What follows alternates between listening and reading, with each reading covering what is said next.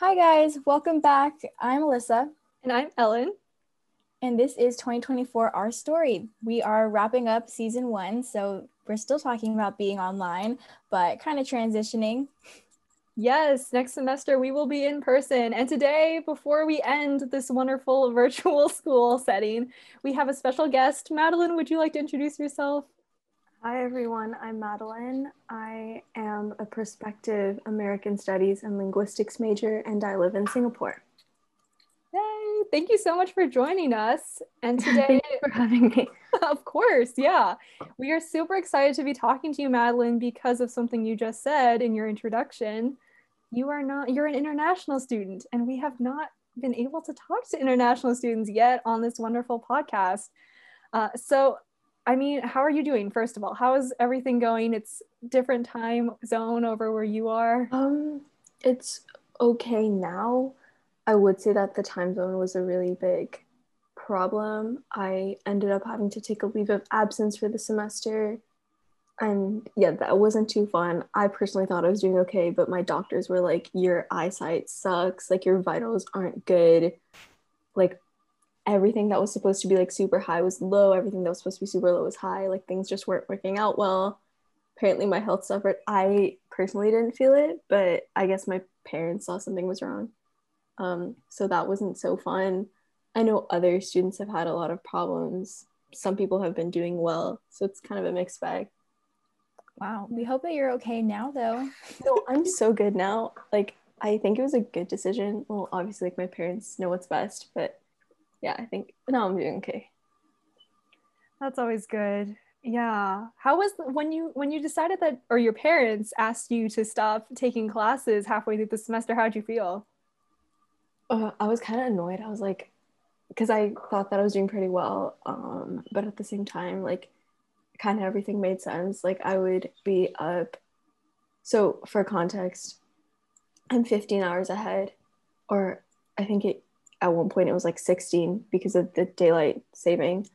And I would wait. My classes would start maybe like one on the earlier side would start at like 1:15 in the morning for me.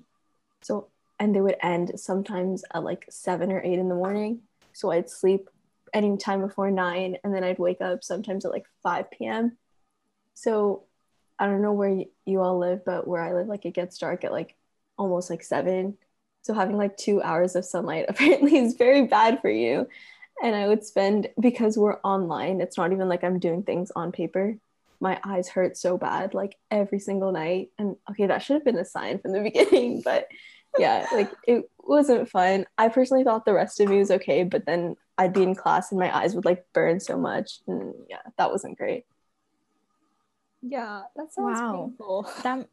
Yeah, and I mean that must be so tough for registering for classes, trying to choose what time it is. I didn't even like I feel like I should have thought about this before, but I didn't even realize like a lot of the times for classes are exactly the same.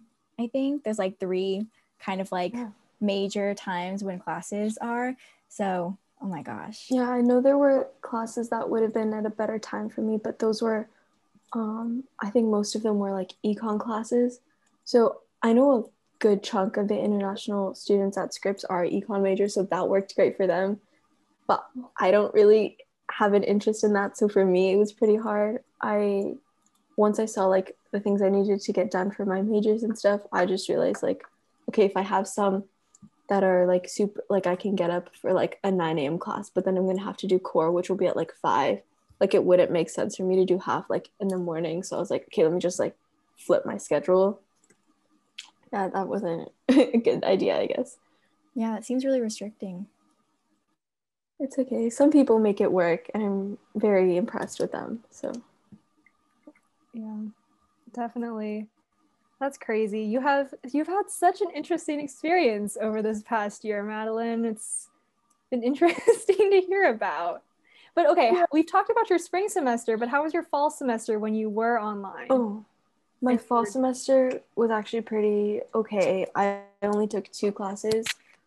So I was a part-time student. I think mainly because my parents had heard stories about their friends' kids having like when everyone had to come back in March of last year. A lot of my friends' kid parent my parents' friends' kids got pretty sick as well. So my parents like, no, like only do 2. And that was fine. It was really weird. Like I would sleep and then wake up and then go back to sleep. But I thought it was fine. Like it wasn't a big problem. Yeah, this semester is definitely worse. And this But semester, I do feel like sorry. sorry. No, go ahead. But I do feel like I was doing pretty well, I guess, because I had like a very clear schedule for the week. Like it was the same timing every day. But yeah, still kind of weird, I guess. Yeah, and the spring semester were you taking 4 classes? Yeah, I was in 4. Okay. I was actually just about to drop a third one, like to become 3 before my parents, like I think literally like 2 days before my parents were like, you need to quit school. But yeah, so if I continued, I would have had 3 classes. That's crazy. Wow. I mean, how was the process of like quitting, or like not quitting, but like Okay, so what's the word of like Dropping? yeah, dropping? no, Oh my taking gosh. the leave. Yeah. Yes, So taking. I think if I remember correctly, I emailed, I want to say the dean or vice president of enrollment. I think her name is something Romero. I want to say that's who I emailed, and I was like, look, like my health has suffered. My parents and doctors have advised me to take the rest of the semester out and have this be like written as a leave of absence. And she was like, oh, like we're sorry, like you're in this situation. We've had other students do similar because of the pandemic and being online. Here's like a form, or someone will reach out to you. And then someone in administration, I'd never heard of her before, sent me like this, it's like an online form, and I guess they give it to everyone, and it's like why like you're taking leave of absence, your name, your student ID, your scripts, like your box information. I think it's like an online platform we have, and then like you take like there's like 20 items, and then you pick like the one that's like the reason for you leaving. So I think I just put personal because health required like a doctor's information. So I put personal, and then like the next day they're like, congrats, like you're not enrolled this semester. And I was like, okay, it wasn't too bad. I emailed my professors before I did it though, and they were all super encouraging, which is nice. Yeah, I mean, what does a leave of absence kind of mean? I know that I kind of have an idea, but for those who maybe don't really know as much about that, what does that kind of like mean for your records or just you as a student? So I think if you had done it earlier, like you just wouldn't have anything in your record. It would be kind of like if you weren't a student, you wouldn't have anything in there, but you can still, like one of my AASP, which is Asian American Sponsor Program, which is actually how I know Ellen. One of our mentors is on a leave of absence right now, and she's still very much involved with student life, being online and stuff, but she's just not taking classes at the moment. And so that's essentially what happens. But for me, because to get past the deadline, I have like 4 W's on my transcript. So instead of like where the grade would be, just be a W, which I've heard is okay, because like if they see 4, then they know that it's a problem. Not like my problem, but then they know that it's a thing that's going on. Sorry, my dad just came in. You're all good. And then they know like it's like something is going on, like I'm not like just like failing, so apparently like that's okay. Yeah, but normally like it should just be blank and it should be fine. Yeah, and Madeline, you had mentioned Sonia. Shout out to Sonia too, who's our Asian American sponsor. How she's still staying engaged with the Scripps community, and I know that you are as well. What have you been doing with your time now that you're not taking classes, but you still have? Oh yes, days? So I, along with Lily Natasha, who's a sophomore at the moment, are 2 of the Scripps SAS co-treasurers. So we're in charge of funding most activities on campus, as well as the affinity groups. How has that been going? Has that been going for 2 weeks now? Yeah, so I know some of the roles. So I think secretary, vice president, student activities, president, and executive vice president have kind of like rolled over, and the new incoming group have taken over that. But Ayushi, who is the current treasurer right now, is finishing up the semester. She said she'll handle it. So Lily, Natasha, and I aren't doing much right now. Like, we just got a request for kind of like a transfer of funds for one activity group. We did that, but we don't have access to like the old things. We do have apparently 5C like caloric budget hearings coming up, which I'm supposed to go to. I don't know how it's gonna go, but yeah, it should be fun. Wow, that's exciting. There's so much going on for you. I'm so happy for you too, by the way. Congrats on the election win. Thank you. Yeah, it seems like you've been able to kind of still stay involved, at Scripps and at the 5Cs, even though like you are technically on a leave of absence, right? So how has that kind of been like being able to stay connected? Do you think it's like easier to stay connected, or like time difference? Is that still kind of a challenge? Well, I knew like in the beginning when we heard that we'd be online, I'm like, okay, I'm going to be very bored at home. So like I need to find a way to like fill my time. It's pretty quiet at home because my 2 younger sisters are at school. And I was like, okay, there's not many 5C people in Singapore. So I need to know people, at least so that when I do get on campus, I'm not like, I can have friends.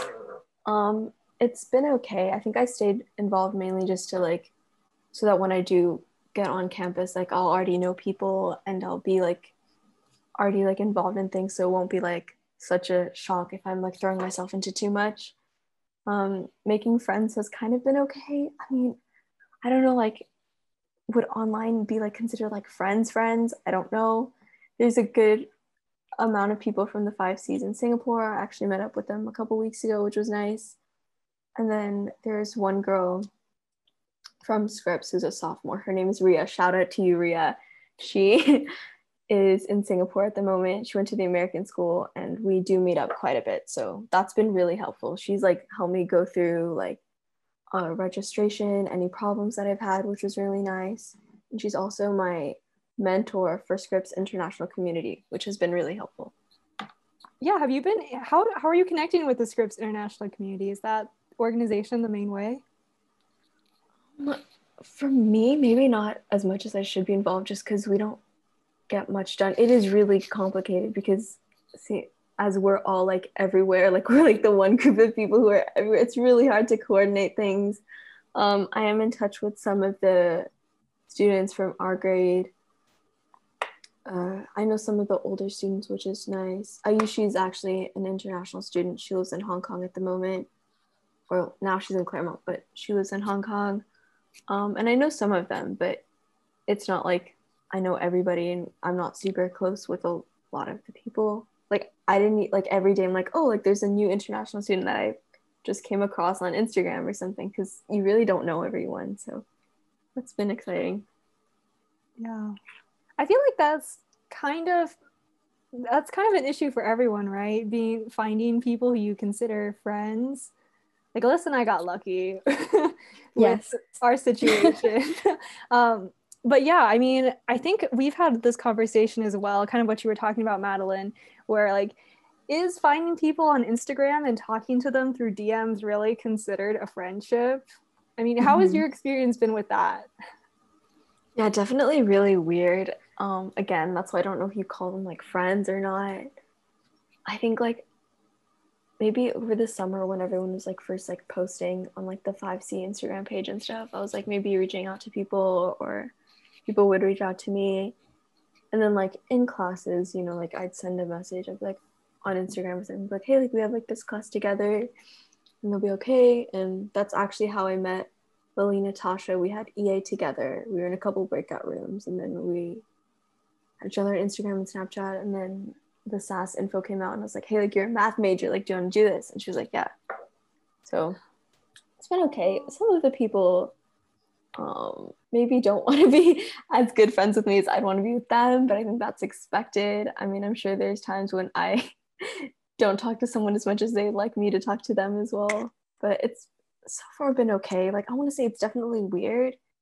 Like definitely like when we get on campus, we'll be like, oh, like, hey, like I know this about you, but I've never seen you in person. Like that's gotta be strange. Like that's gotta be so weird.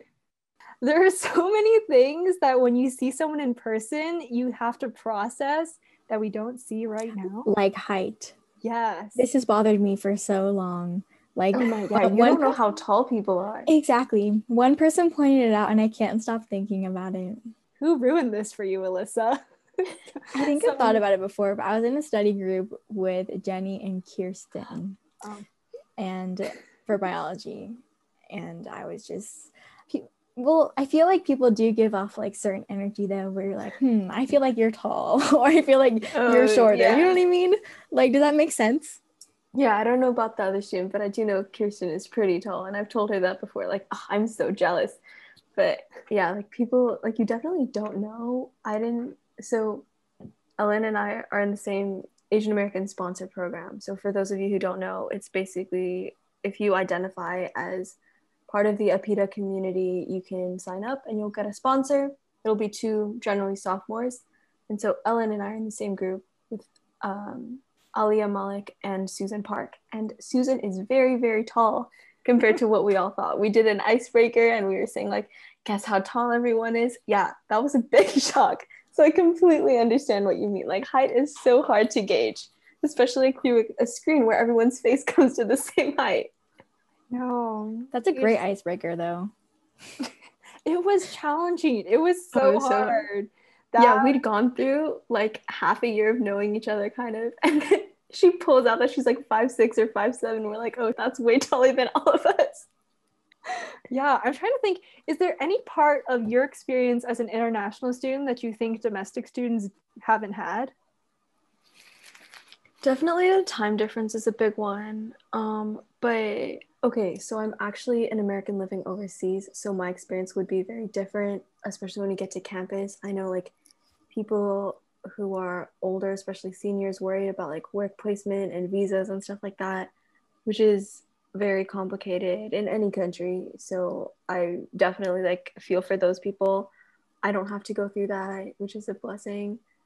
But yeah, I mean, there's different things that they would have to go through that I'm not super aware of. Maybe being like far away from home and family and that kind of thing. So that's something domestic students wouldn't have to worry about too much. Yeah, it's definitely like I'm in like a weird situation. Like they didn't know who my dean was in the beginning. I wasn't in some of the mailing lists. It was very confusing. There's another girl in our grade who's in the same situation as me. We're both like Americans living overseas, and they didn't really know like in the beginning who our dean was because they were like, you can just set up a meeting. And I emailed Dean Ice and then Dean Gisfold because at one point like a dean left, and so she took over some things. I'm like, okay, like my last name's with an S, but I'm also international. And they're like, oh, like technically no. And then they were like, wait, actually technically yes. And then they went back and forth a couple times to decide about us. I was like, okay, like I just want to know who to book my meeting with. Like it's not too hard. Yeah, that kind of makes me question like what's considered international student? Like you have to like be there for a while. So, I know like for students who aren't US citizens, they have to go through at least this is what I heard. So there is, at least up until this year, there was a place on campus called iPlace, and they handle a lot of things with international students. And it's, I want to say 5C or 4C, something like that. And they have international student like orientation. Apparently, if you're not a US citizen, like you have to go through that, and it's part of like your visa conditions or something. But I'm not too sure. So that's something different. And then yeah, I'm not too sure what else. I know like there was a call over the summer about it, and I wasn't told because I guess I wasn't in the mailing list because I do have a US passport. It turns out it was just about visas, so I didn't need to worry about that. Yeah, it's very confusing. So when I got the email from iPlace, they're like, you either live overseas or you're not a US citizen. Like you can put your name down. So I was like, okay, like I guess the Scripps people will do the same for me. Yeah, no, it turns out that that's wrong because when I apply as like domestic. It's really weird. Some schools consider it domestic, some schools consider it international. And it did get a little confusing, especially when it came to like applying with test scores, because some were like, test scores are optional if you're an international student. And then my counselor was like, yo, like, what do we do about her? And they're like, oh, like, it's fine. She doesn't have to do it. Or sometimes they're like, yeah, she does.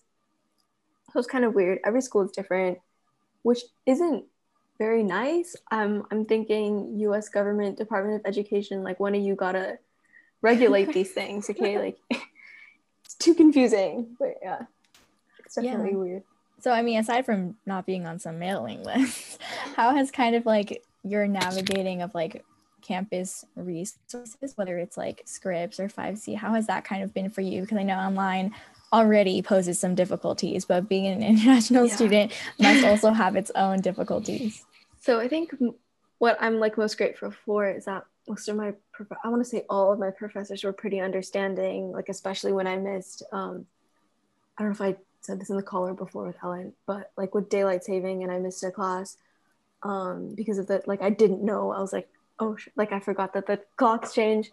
They were like, oh, like that's fine, like it's completely understandable. And I was like, oh, okay, thank you. Like I didn't know they would be that nice. And like just in general in the beginning, they're like, oh my gosh, you live so far away, like if you're very tired or like anything like that, like just let me know, like maybe we can work something out. So they were all super considerate. And then in terms of like resources for international students, I haven't actually used much of them, mainly because I don't need help with like visas and that kind of thing. And a lot of like the stuff that the international community does at the 5Cs is mainly like preparing you for life in the US. And I wouldn't really need to be prepared because like I'm from there and I have family and stuff. So I haven't used them as much. I know that the Writing Center, I want to say that at least they did last semester, has some program for students who are ESL. So if you need help with that and getting your English up to speed, I want to say there was something like that because I remember an email from my dean. So there's something like that. There's definitely more resources that I haven't looked into because I haven't felt like I needed them.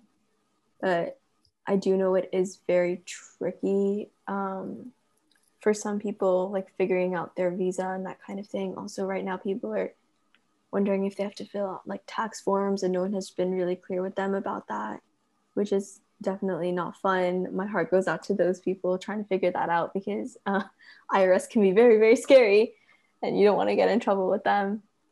So there's definitely more things. I can't think of anything else right now. Maybe just like SIC, so Scripps International Community is a big thing people use. Like some of the mentors will run events.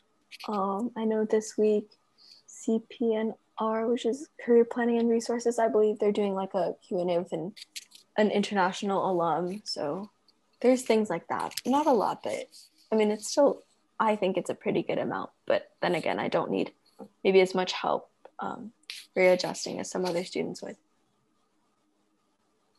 Yeah, definitely.